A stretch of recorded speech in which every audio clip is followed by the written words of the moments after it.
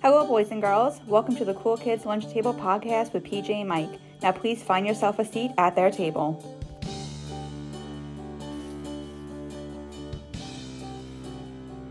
All right, hey guys, I'm Mike. I'm PJ. This is our 4th episode. We're going to review Metallica's new album, 72 Seasons, and PJ is going to review the new Super Mario Brothers movie. So we have a lot to get to. All right, so PJ, I'm going to start with a childhood memory. Okay. Dude, when I was like a teenager, and maybe like middle school, high school, dude, I used to love like when one of my favorite bands came out with a new album. And like it's not now like with the internet where like, you see YouTube gives you a preview or Spotify. I remember just like waiting out the Sam Goody. A place used to be called Coconuts. I remember Coconuts. Mm-hmm. I remember Coconuts. Then it became a Suncoast, but I remember when it was Suncoast, yeah. You know what was great about Coconuts, just real quick, since we're talking about it? The gift card, if you bought somebody a gift card there, right, was a giant coin. Huh? I don't know if you remember that. I never knew. It was a giant. You would buy it in denominations, like if it was $25, $50, but they'd give you a big coin as the gift card. Oh, wow. I never knew that. Yeah. Huh. I know, what's the magic I feel? That kind of tactile way of like just waiting online. I remember just waiting for the store to open and being online for other fans. I remember like my friend Dream Theater would come, I'd be waiting online, or there'd be this band called Static X, I remember them. The singer passed away, but I remember just going to the store and trying to find this like jewel, you know what I mean? Right. And I just kind of miss those magic moments of just like waiting for look, obviously music still comes out, but But it's not the same. Yeah, we ingest it very differently now. And I really miss that. I really miss also concert stubs. Because when I was a teen, I saw concerts. Sometimes I didn't really have enough money for a T-shirt. And back in the day, you weren't able to get band T-shirts. Like you had to go to the concert itself. Yeah. Used to be a place called, I think it's still around, Utopia. Yep. You can go there, but everything was either large or extra large. Now you can get your favorite band's T-shirt at Target. You can get it anywhere. And they got your size. They got small, medium, large, Hot Topic. They can go anywhere and get a shirt. But yeah, you used to only be able to get tour T-shirts at the actual tour. Yes. Now they sell them online on their websites. You don't have to go anymore. Mm-hmm. Yeah, I used to like when you'd have to get a ticket for a show or a concert, and you'd have to line up at Nassau Coliseum at the box office, and there'd be like 1,000 people or 10,000 people wrapped around the building of Nassau Coliseum waiting for the box office to open. Because it was either that or you had to wait on the phone. You could call them and sit on hold until someone could answer the phone. And I really miss that, and like I said, I miss the concert ticket stubs. I still have all of them. I still do, the ones, but once they started like to printing them and, I felt it was just not the same than having the actual stub. But real quick story, wasn't really a childhood memory, but I'm trying to, all right, so my dad, my brother and I went to see the Rolling Stones. They had a movie called like Havana. Okay. Which when they played like for like 1 million people, like the first time a band has been there in like years, blah, blah, blah. And this was like maybe 2016, I want to say, maybe somewhere around there. Okay. And it was like in theaters only. You could buy it on, of course, DVD now, but it has like a special show. It's like a limited release. So we all went to see it.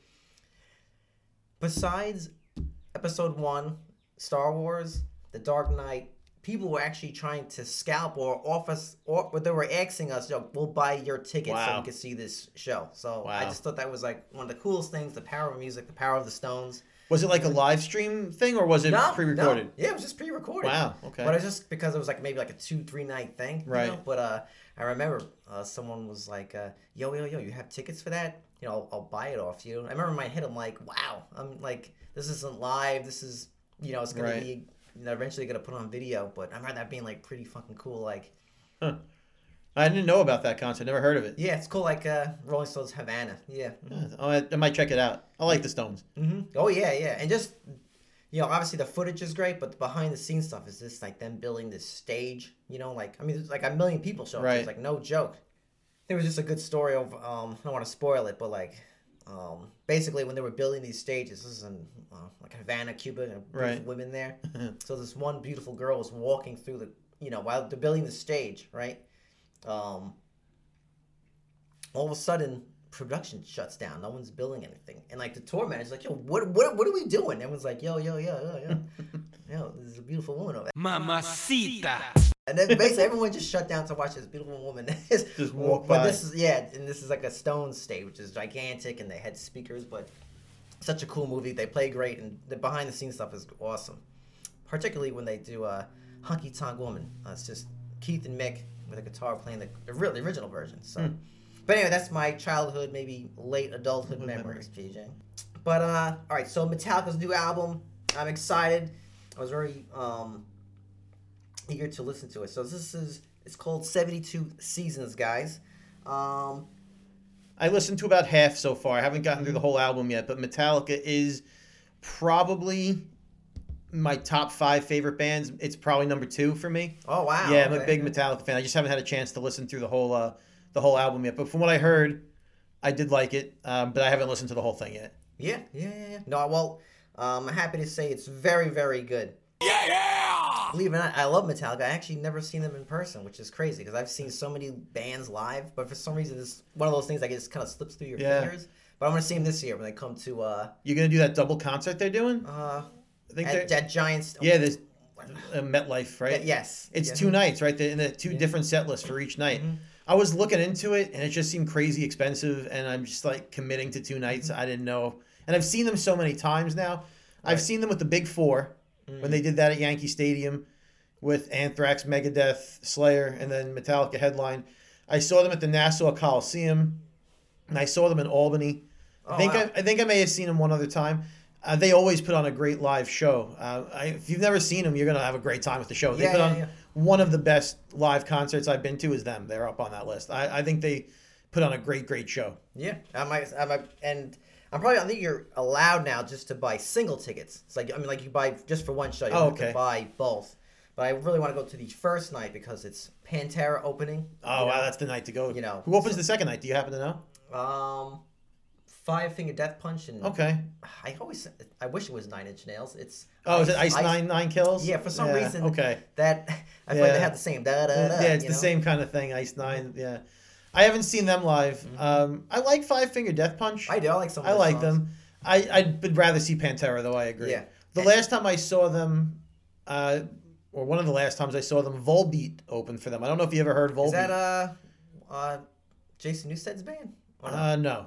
Okay, I'm getting mixed up. No, but they I don't think he's in it. No, but they I'm getting mixed up. Maybe he has a band. Maybe he has another band that starts with a V. Yeah, it's a good band. Volbeat. They were not exactly the same kind of music as Metallica, right? But it was still a good kind of rock band to get you into it. So that was a fun show. But yeah, I've seen them live. You're gonna have a great time if you wind up going to that show. Yeah. They put on a fantastic live show, and they're good with doing the hits. A lot of bands, when they have a new album that comes out, they play through the whole album, and then they'll sprinkle in 1 or 2 of the old hits just to keep you kind of interested. Yeah. Metallica knows you want to see old school Metallica, and they give it to you. Oh, nice. Yeah. Yeah, I don't have a problem seeing new songs. I think it's a good balance, especially when you have that big side of the catalog. And real quick, I think also Wolfgang Mammoth Van Halen, his son's going to open with Pantera. Oh, really? And I like him. I like his band. He's pretty good, too. He plays all the instruments. I think he's a good singer. He's very impressive. I like his songs. Good for him. He's good. So good for him for opening on that kind of a stage. Mm-hmm. Yeah, and I plan to go to that one, night 1. I mean, both nights sound great, but yeah, really, mainly because I want to see Pantera. But back to the album. So 72 Seasons. Okay, I just want to start off with saying this. We know it's not going to be better than their classics. We know it's not going to be better than the first 4. I mean, that first 4 is unbelievable. That lineup, even 5, right, with the Blackout, right? Yeah, first 5 albums, right? Ride the Lightning, Master of Puppets, right? Master of Puppets, the Black Album, and Justice for All, then the Black Album. So that's an amazing lineup. And the self-titled album in there too, wasn't there? Yeah, the Black Album, Black Album, yeah. Mm-hmm. And then I mean, after that, you want to say like that's the second half of the career, fine, whatever, but. Anyway, as one of my heroes says, all great bands have half lives. So the first half of the career is amazing. So, but yeah, look, this is a very solid album. Yes, it's a really great follow-up to Hardwired to Self-Destruct. I like that album. I like Hardwire a lot. I think Hardwire was the first album they released in the second half of their career when you could still say that's a good Metallica album. Mm-hmm. There were some in the middle that were okay. They were good. You could listen to them, but then there were some real stinkers in that. Yeah. But I thought when they came out with that last album, you can say, hey, this was a good album for Metallica. It sounds like old school Metallica. Yeah, and the same thing with Death Magnetic, which came after Saint Anger, but as much as that is a good album, for some reason I just find it very forgettable. Like, I don't think it has any big songs that you want to go back to. Yeah, I know they have an instrumental on there, which is cool, but for something about that album, I found it just flat. I don't think it's bad. I just think it's very flat and forgettable. You know? It was their return to form. Yes. That's what that album was. So you can listen to it and you're like, it sounds like Metallica. They're not doing this experimental stuff anymore. They're back to being themselves. And then I think it took one more album to really elevate themselves to where they used to be, or as close as they're going to get to where they used to be. Yeah, and I give always any band credit or any artist, they want to try something different. I understand with Saint Anger, they wanted to do something different, but that album, everything about that album, like just production-wise, lyrically awful. The sound of it, I don't know, it was... I listened to that album when it came out, and I remember... remember how you said coconuts and going to the store and buy it? I was excited to buy that album because it was like the first time there was like a new Metallica album in a while with and I was ready. And the CD box art for that, I can still remember it. It was like bright red. Yeah, it has like and it had the fist. It has like barbed wire or something. And it looks awesome. You're like, this shit's metal. I can't wait to pop this in. And then you pop it in and you're like, this ain't metal. What is this? Saint Anger around my neck. I hate it. I just don't like that album. I hate that song. I think the worst song on that album is called Invisible Kid. I mean, it's terrible. It's like, terrible. Invisible Kid. Yo! I was like, oh my God. And they all sound the same. I don't know what he was going through during that album, but they were trying for a new sound. I think it was the last time they recorded with Bob Rock. He's the producer who did the Black Album for them. And and that guy's recorded, Motley Crue. So he has, he even said when he got Metallica, he's like, you guys are not recording the way you actually sound live. That's why, after Justice for Everything has that, right.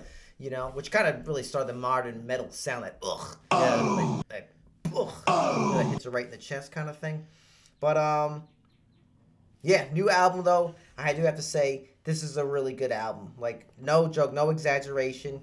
All these songs have groove. I call this like music that's gonna make you tap your foot. You're gonna headbang to. Great music to work out to, drive your car in. If you gotta paint your fence. Show me paint the fence. Up, down. Yeah. You gotta put this album on. It's really very energetic from what I heard. Yes. Mm-hmm. Yeah, and I'm actually kind of go through song by song, if that's okay. I'm gonna go quite quickly. It's kind of hard to describe these things without hearing if some folks haven't heard it, but these are my notes that I wrote. So it starts off with 72C. That's the name of the first song. This is a great opening. That was a long song for me when I was listening to this album. Yeah. I felt like a lot of songs on here were not quick hits. They were you got to listen to the song for a while, which is why I only got through like half of the album because I felt like 3 or 4 songs in, I'd already been listening to over a half hour. Yeah. Well, I'm kind of, my brother and I and my friend, we're trained because we love Drink Theater. Most of the songs are going to be 8 minutes plus. They have a song an hour long, or half hour long. My attention span can't handle it. But I've been trained. My ear's been trained for that. But yeah, it starts off with this song called 72 Seasons. It actually reminds me of the guitar reminds me of Mr. Lou. I think I pronounced it the beginning of the Pulp Fiction movie. Right. Yes, it does sound like that. I thought that while I was listening to it, like that kind of music. Yep. Yeah, I said that too. This song's got a lot of groove. Yeah. I call this is a fun song to like air drum to because there's like some good fills and right. I know a lot of people pick on Lars. I think Lars is a great drummer. This is a topic for another day, but I love how he's one of my favorite drummers. I love how he plays drums, what he writes. I think he's underrated because people don't like his personality, exactly, and they take it out on his skill as a drummer. But I agree with you. Exactly. I think he's a great drummer. I think that whole band is filled with great musicians. Oh, 100%. That don't get the credit they deserve for being as good as they are. Yeah. So the first song it's a good one to start off the album, kick off the album. Second song is probably one of my favorites. It's called Shadows Follow. Good intro, old school intro, like stops like dick it down, shit like that. I gotta say, not a lot of huge bass in this album, but when there is, when you can actually kind of hear it in the mix, very much like Motorhead, that kind of like thundering, like. And that's my favorite. When I said Metallica's my number 2, Motorhead's my number 1. Mm-hmm. Yeah. I like this song. It has like it has a good pre-chorus. I don't know. I think that's the best way to describe it. It's good vocally. It's really good. It's interesting. Good head banging parts. This is like when everyone's gonna go like. I could picture James going like yeah, and everyone like puts their arm in the air and goes like yeah. Kind of has a Ride the Lightning type feel. The next one is Screaming Suicide, which is one of the singles. That was one of the songs that I liked the best from what I got through. Yep. Like I put my notes. I says great pre-chorus, very Motorhead type bass. That's great. Next one's called Sleepwalk My Life Away. For me, for what I got through, this was one of the weaker ones for me. Okay. I can see that. For me, I wrote. It reminds me of The Cure. Like kind of had like a gothic feel. It reminded me of a song by them called Burn. Okay. From the Crow soundtrack, which is an amazing song. Listen to that song. It felt from the first half of the album that I listened to the least Metallica-like. I think the least heavy. Well, there's 12 songs on this album, which is average length for an album, but each song's about 6 minutes plus. That's why I said except they're for long. Yeah. one song, Lux Eterna, which I'll get to. But for this song, I did enjoy this song. For some reason, I said, it's got some Ozzy feel in it. It's kind of slinky. Kind of has like you said, well, maybe it has a different vibe. Kind of like somewhat of a country in the pre-chorus.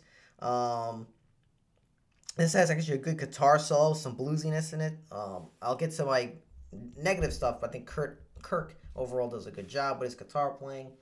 The next track is called "You Must Burn." That was another one I really liked from what I got through. It's more of a slow song. I feel like this would be on the Black album. They're self-titled. I said another good solo. Kind of reminds me of a solo from Justice for All.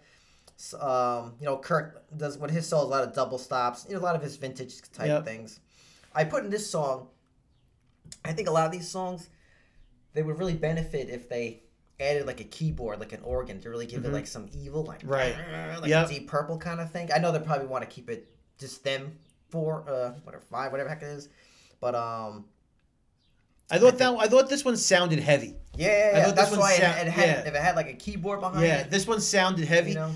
And when you go to the show, you haven't seen it, but you will because they do it on every show.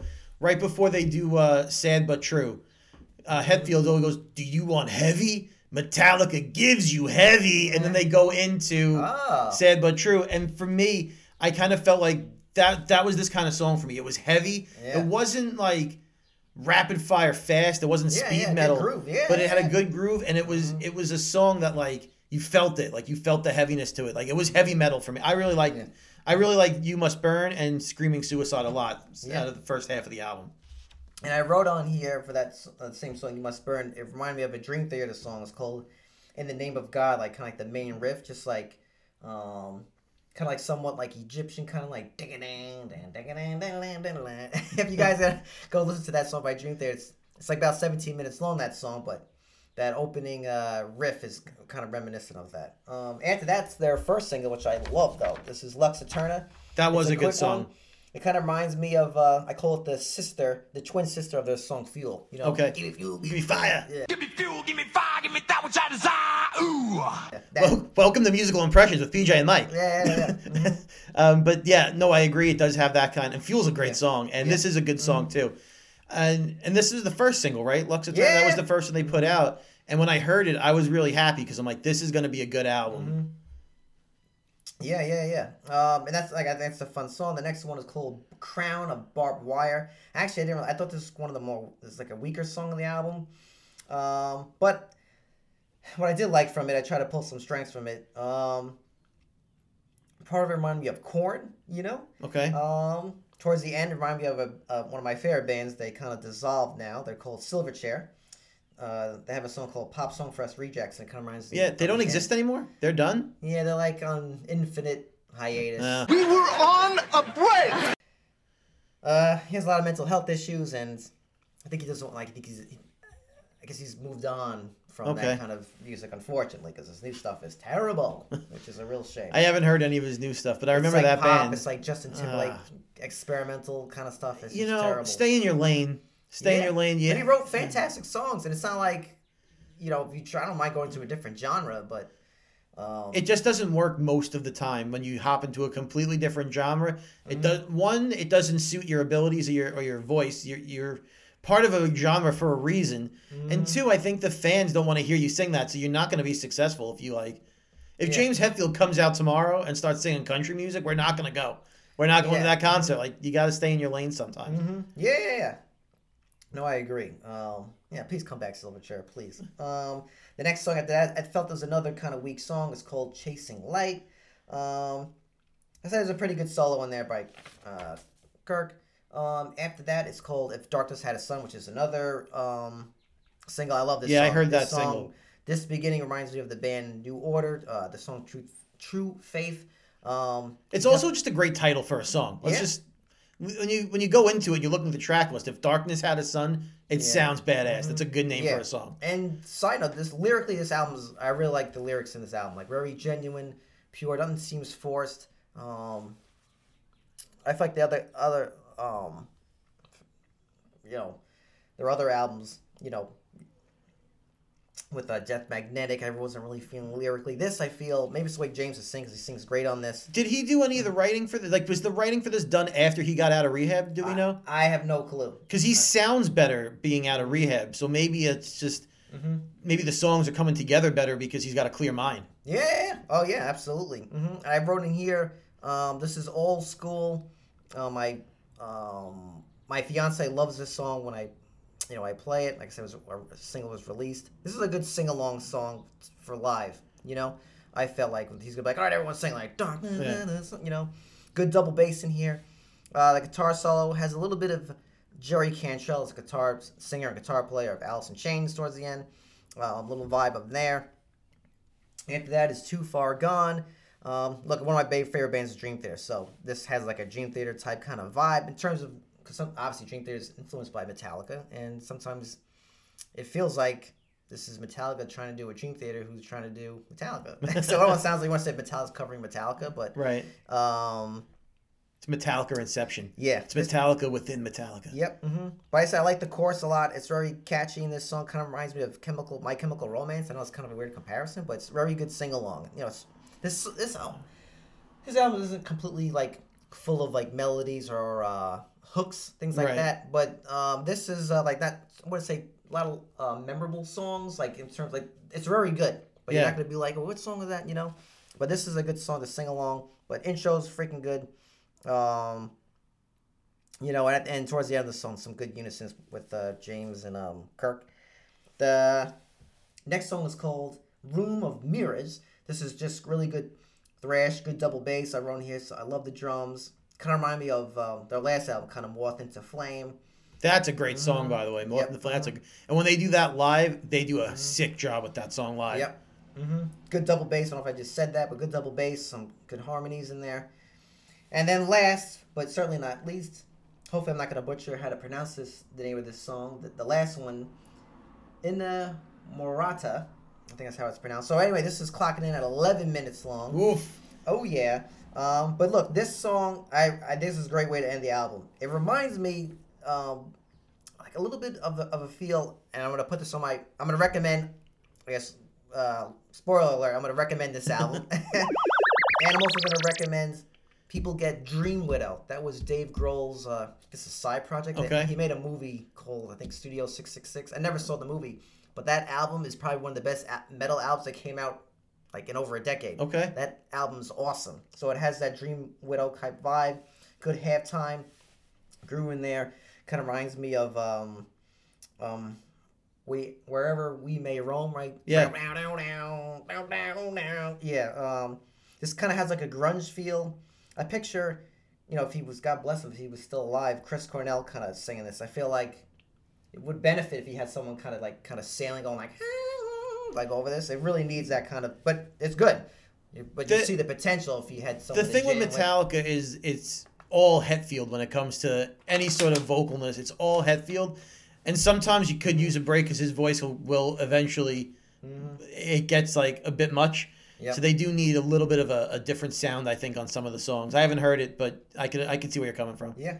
And in this song, there's actually a really good breakdown. It's just Lars and Rob basically just on this, and it really sets the whole vibe because this whole album there is no ballads. Every song is fast. Yeah. So the only time the album actually slows down for a second is this and this 11-minute song, which is a nice kind of breakdown, has a nice, really good vibe. You're like, whoa. It is a shame that they don't have any slower songs because I think some of Metallica's slower songs are excellent. Yeah, some of the best. Yeah. Nothing Else Matters is my wedding song. Oh yeah. Oh. Yeah, like that's because that's how much Metallica is my favorite, right? Up there for me. I use their song as a wedding song. Their slower songs are still heavy, but they're really good. They really sound good on those songs. And when Hetfield really sings, he has a good voice. Oh yeah. So I was a little bummed that I didn't get any slower songs from what I listened to, and I was kind of hoping there'd be at least one, not ballad, but something a little bit more slowed down. So I guess it's a bummer that I'm not going to get that when I get to the rest of the album. I get why they want to be fast and thrash and all, but I do like when they give us at least one or two slower songs on an album. But yeah, it was really having this breakdown at the end. And the kind of like towards the middle of the end of this song is really good. Kind of reminds me of a band called The Perfect Circle. A lot of good vibes in it. Good unisons with them. Kind of the outro, kind of has a fade to black kind of thing, like like kind of ending solo, and everything. So yeah, I definitely recommend this album. Kind of I would give it like a probably 8.5 out of 10. It's a good score for an album. Yeah, no, it's very good. Look, we know it's not gonna be better than their classic. We know that, but it's just to me the best Metallica song, like my favorite. I don't know if it's the best, but my favorite is always gonna be Master of Puppets. Oh yeah, that's one of that's one of their. Yeah, and I know that's like everyone's like, oh, you're picking the most popular one. I get it. It's the best one. That's why we make that our favorite song. Yeah, there are deep cuts that are really good, but you know what? Put on Master. That song is like, if you want to be like, what is Metallica? That's a great example. Song. It has everything. It has this breakdown. Yep. Kind of, it's a beautiful thing. It's a great song. It's awesome. And they're never going to reach that level again. And it's okay. And there's nothing wrong with it. There's nothing wrong with that. I don't need them to be making Master of Puppets again and again and again. They gave it to me, and they're still pumping out good music. It's fine. But just to review this album on its own. Let's say Metallica, this is their debut album. You would say this is a great debut album. There's nothing to really break balls with this. That'd be kind of unfair. My only negatives is like, okay, there's no ballad on it, maybe one, but that's fine. My only real negative actually is with Kirk, the guitar player, just because his solos, they're so repetitive, and this is not a analysis of him as a guitar player or anything, but everything's a scratch solo, which means like he, whenever they do playback and he records the solo, he's probably doing it one or two takes. And I want to tell him, like, dude, why don't you spend like 2 weeks just writing a solo? Yeah. Because I know I saw interviews like, I want to keep it, live. I feel like a clinic and that kind of stuff. And I'm like, okay, I get that. I know you want to keep it organic, but at the same time, look, I play guitar too. And any musician I'm assume would agree.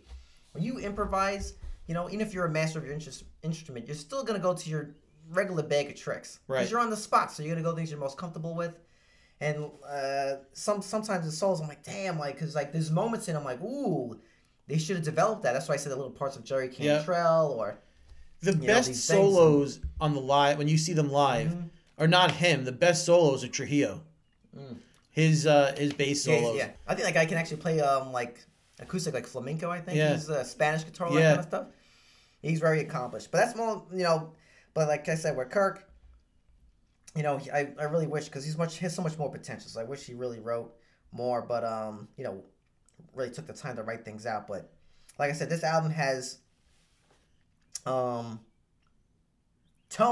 What I mean by that, has like a good beefiness to it. It also has like an attitude. Yeah. I feel like the past couple, even though like I like Self-Destruct album, the Death Magnetic is fine. This one I feel like has a little bit of a spirit. Something about it has a little bit of an attitude. It has a little more anger to it. And it has attitude. Yeah, when you listen to them now, like when you see them live, or you go back and listen to their old music as compared to their newer music, when they first started, they were a very angry band. They just, that was that kind of music. It's heavy metal. There's a lot of anger behind it, a lot of emotion behind it.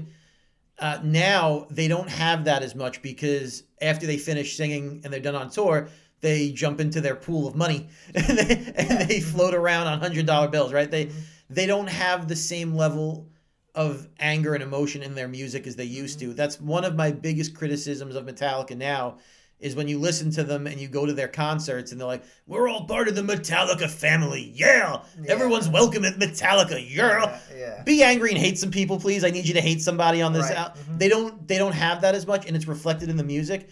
But from what I heard on this one, it does sound a little bit more of like a return to form where there's more behind the music. There's more behind the singing. Right. Maybe it is a result of him having to go through rehab and feeling like he had a setback, and maybe there's some emotion behind that, and he's putting it into the music. You do feel it a little bit more. But that is my biggest criticism of current Metallica, is it doesn't have that same raw anger emotion behind the music. Mm-hmm. And I think this goes for any band, because I think, talking about tone, it's like you always say, I like their earlier stuff. I think what happens with successful bands who have long careers is like their first albums have, like an attitude. This whether it's the way it's recorded, has like something distinct about it. I think what you call like their second half, everything kind of, all of a sudden, all the albums kind of somewhat sound alike to a degree in terms of vibes. But I think also the other part is like, when they were young, right, they had no responsibility. I don't even talk about family. I talk about now they have to be a part of a business. Yep. And also some of it is like, like, it's not like, oh, if we don't write anything, or we don't put out good shit, it's like, it's not, oh, it's whatever. It's like, no, it's like, you start to get close with the sound tech guys, the stage crew. It's like, we employ them. So now you almost feel a sense of responsibility. So it might even suck. It's a lot of pressure. I'm sure.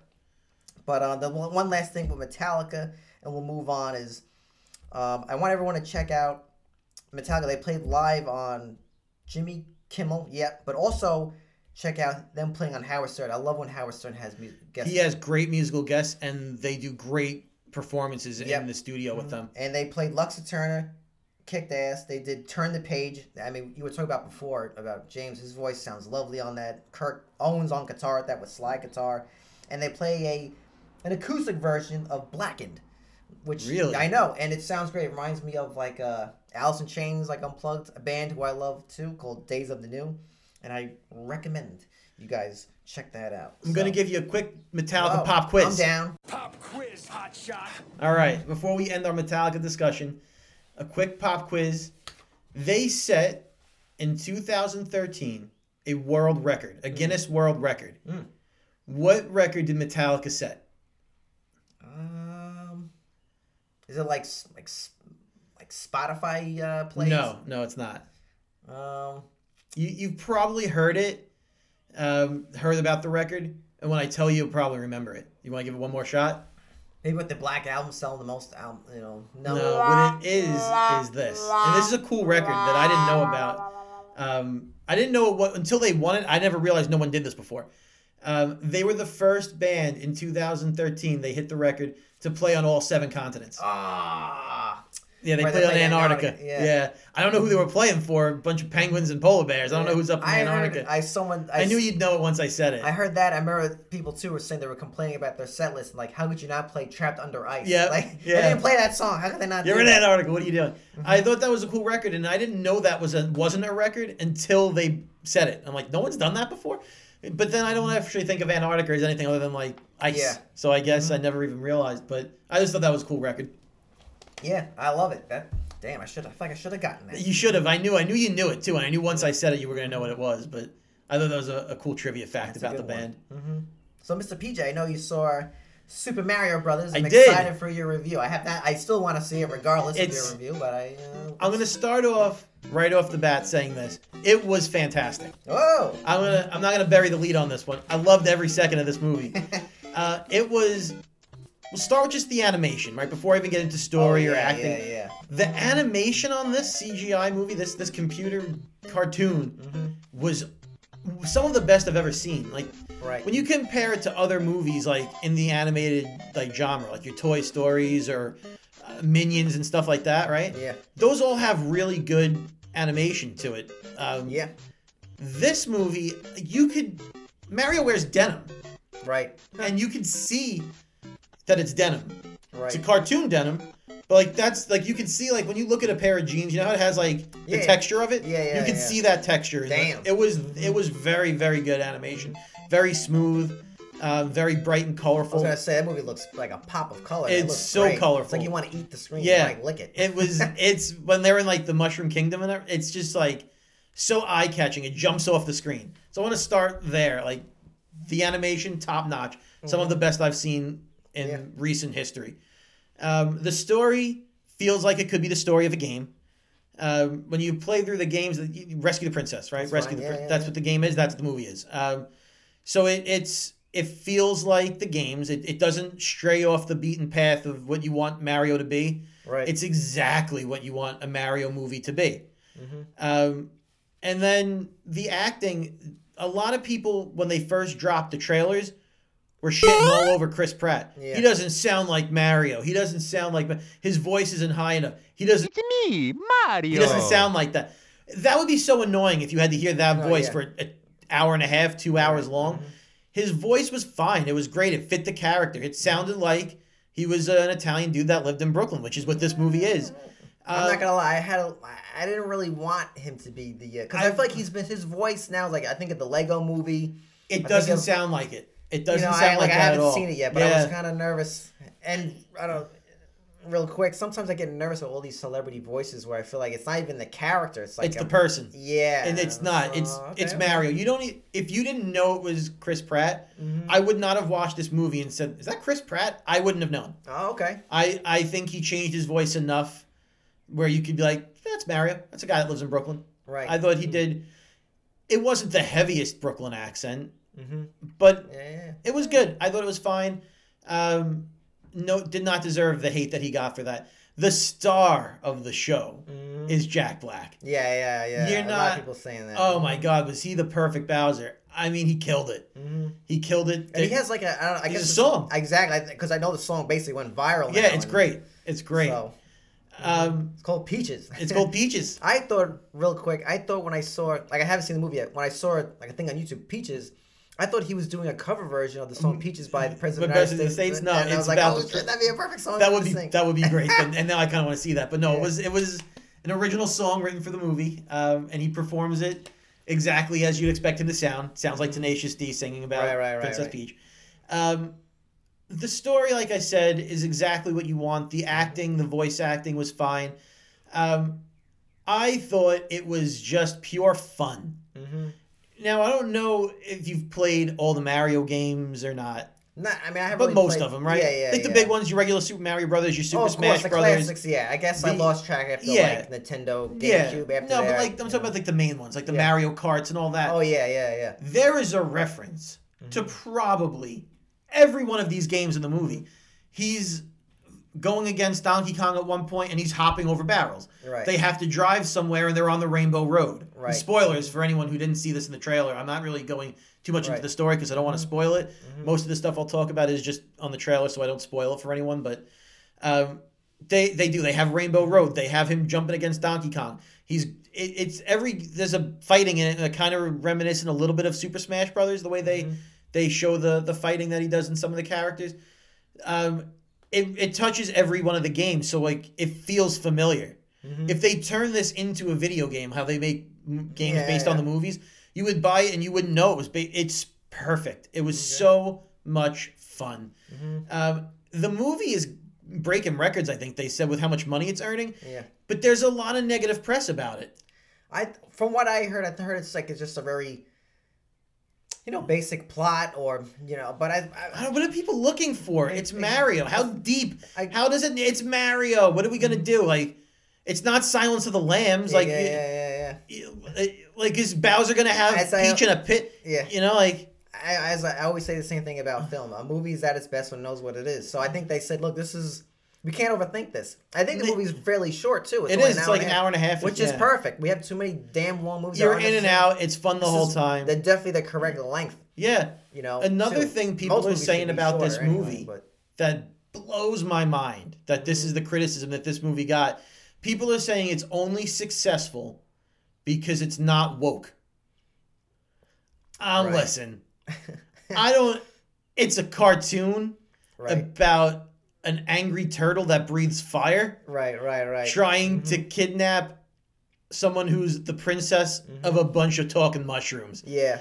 I don't know what you're looking for out of this movie. It's not woke enough. It's not serious enough. It's not that. It's a cartoon. I think that's just hysteria in our country right now. Because a lot of people, I don't go sidetrack here, but like a lot of people saying, because Disney Plus isn't doing as well. Right.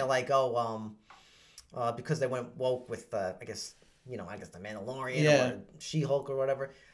I want to be like, look, I'm not an expert. From what I know is I think it makes sense. The reason why they're struggling with Disney Plus because they invested $1 billion into it. Of course, they're gonna make that back. They bought Fox Studios. Right. They bought a lot of big properties. So yeah, and they're not making. They're not making the money they need to. You can't survive. They don't have a phenomenon like Stranger Things. Like Mandalorian was big, yeah, but it's not.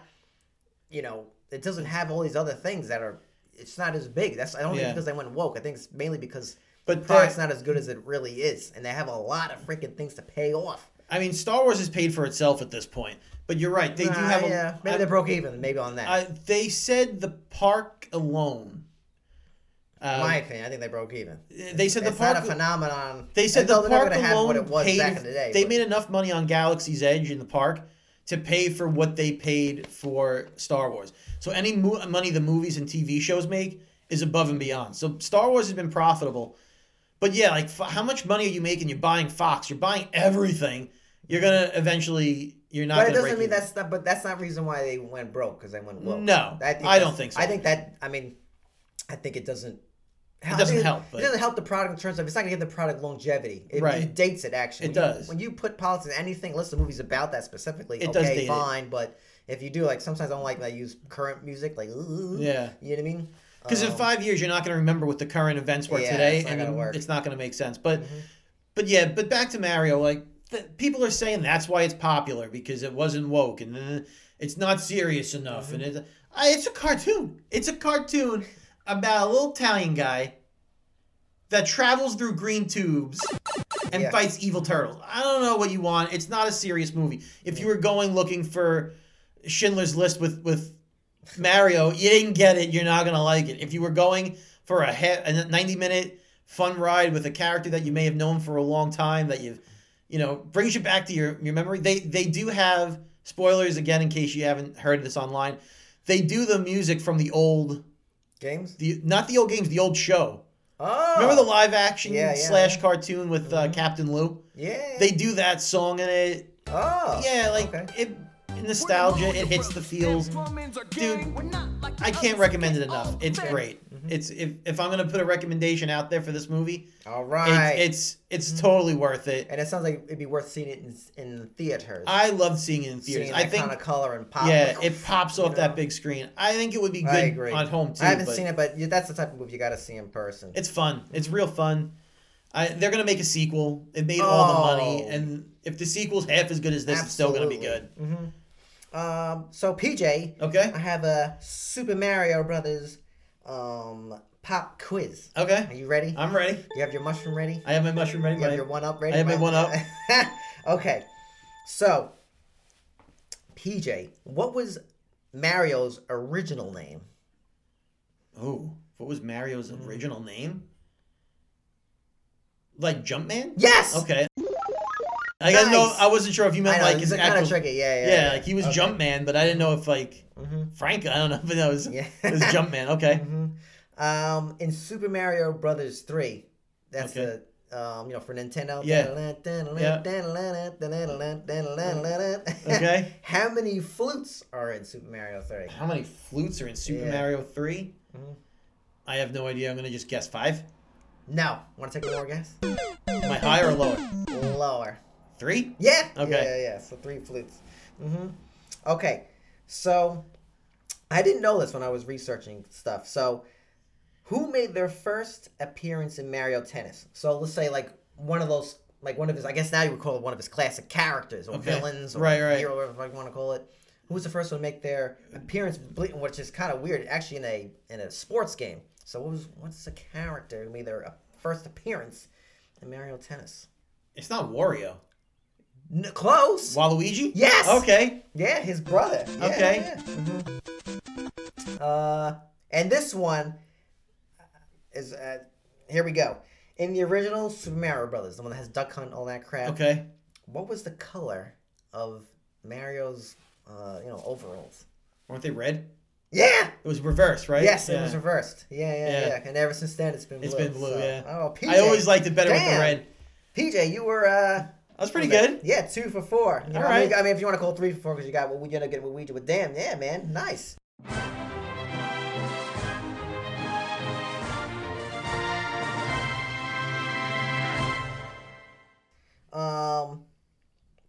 My question to you is, I know we might be running out of time soon, but so in terms of video game movies, would you say this is the best video game movie? Would I say it's the best video game movie? It doesn't matter if it's like a live action or Okay, anything based off it. You know what? I'm gonna go with yes. Whoa! I'm gonna go. Prior to this, my favorite video game movie.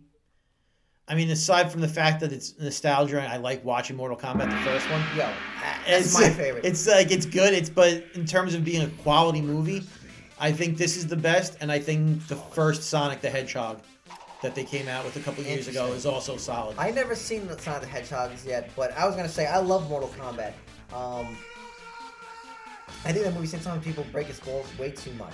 I think yeah, some of the special effects don't like the CGI, like for instance. Okay, whatever. But The original first one is way better than the new one they came out with. the new one was awful. It's not even worth. It's not even.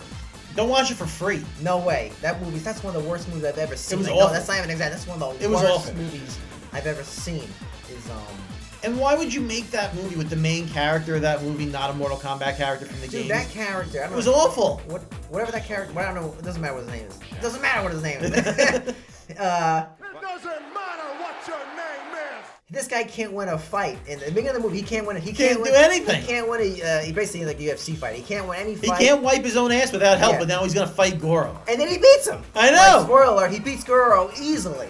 Like, that movie was, And everything about that movie his was power awful. is so stupid. And he's wearing armor. He's wearing weird armor and he's a crappy that costume fighter. on him looked terrible. You could tell the awful. rubber. I mean, that movie was awful. Like a fifth-rate side. Everything about it was awful. But just the bad. Mortal Kombat one from the 90s, I think it was 95, I think it still holds up. I think it's cheesy, but it's fun. Exactly, that's all it needs to be. And I Yeah. think we're talking about people talk about tone, about movies, and people take things way too seriously. Mortal Kombat was never really that serious. I know there was blood that ripped people's heads off. But it was goofy. But the guys who made that game had a sense of humor. Yeah. Dude, they had a move called Babality when you turn Yeah, into like a baby. Yeah. And the reason they came up with this idea is because they said that first game was too violent, so to make a joke for parents was, okay, now we're going to have Babies.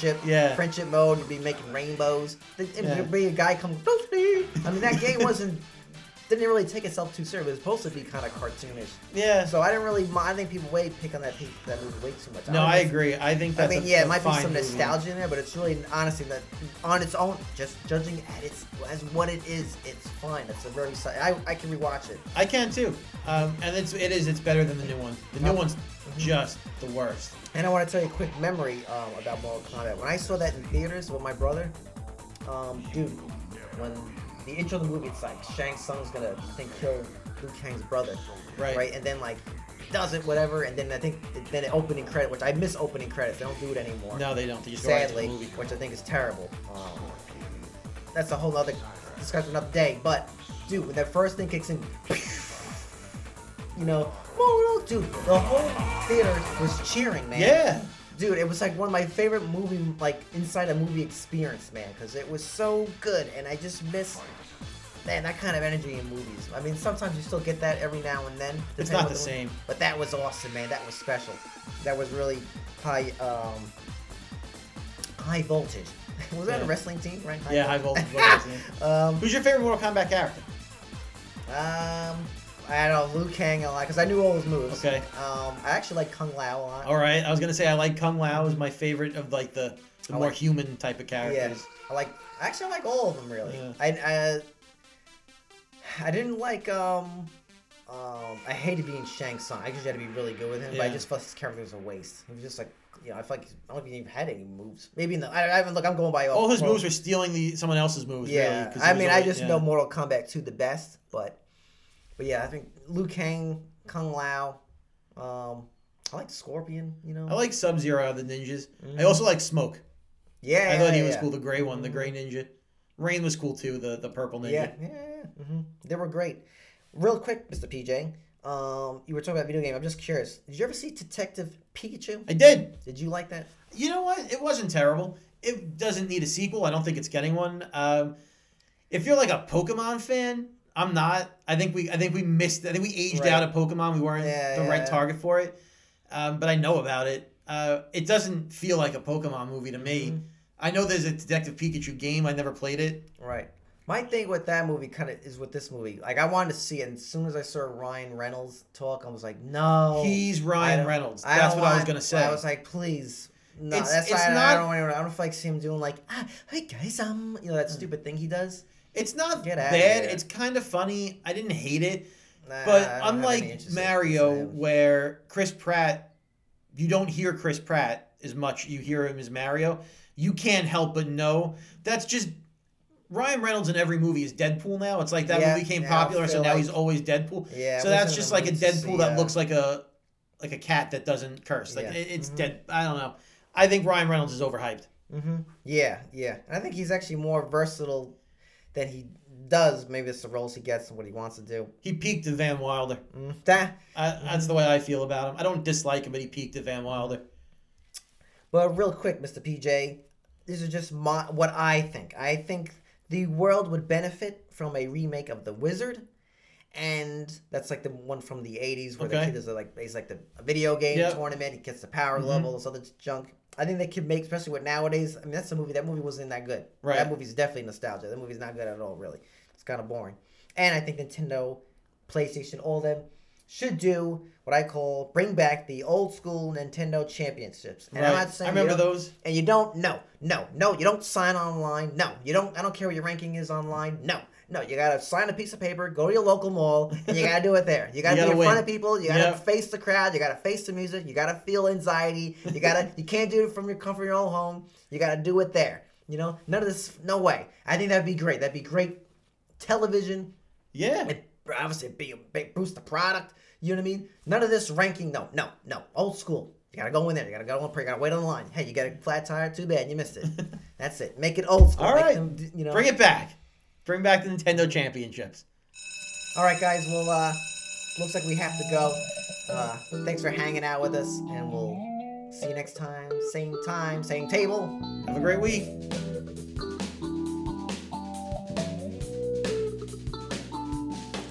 Boys and girls, lunchtime is over. Please visit PJ and Mike's website, coolkidslunchtable.podbean.com for more information. Follow the boys on all social media apps. Just search Cool Kids Lunch Table Podcast. Now get to class before you get detention.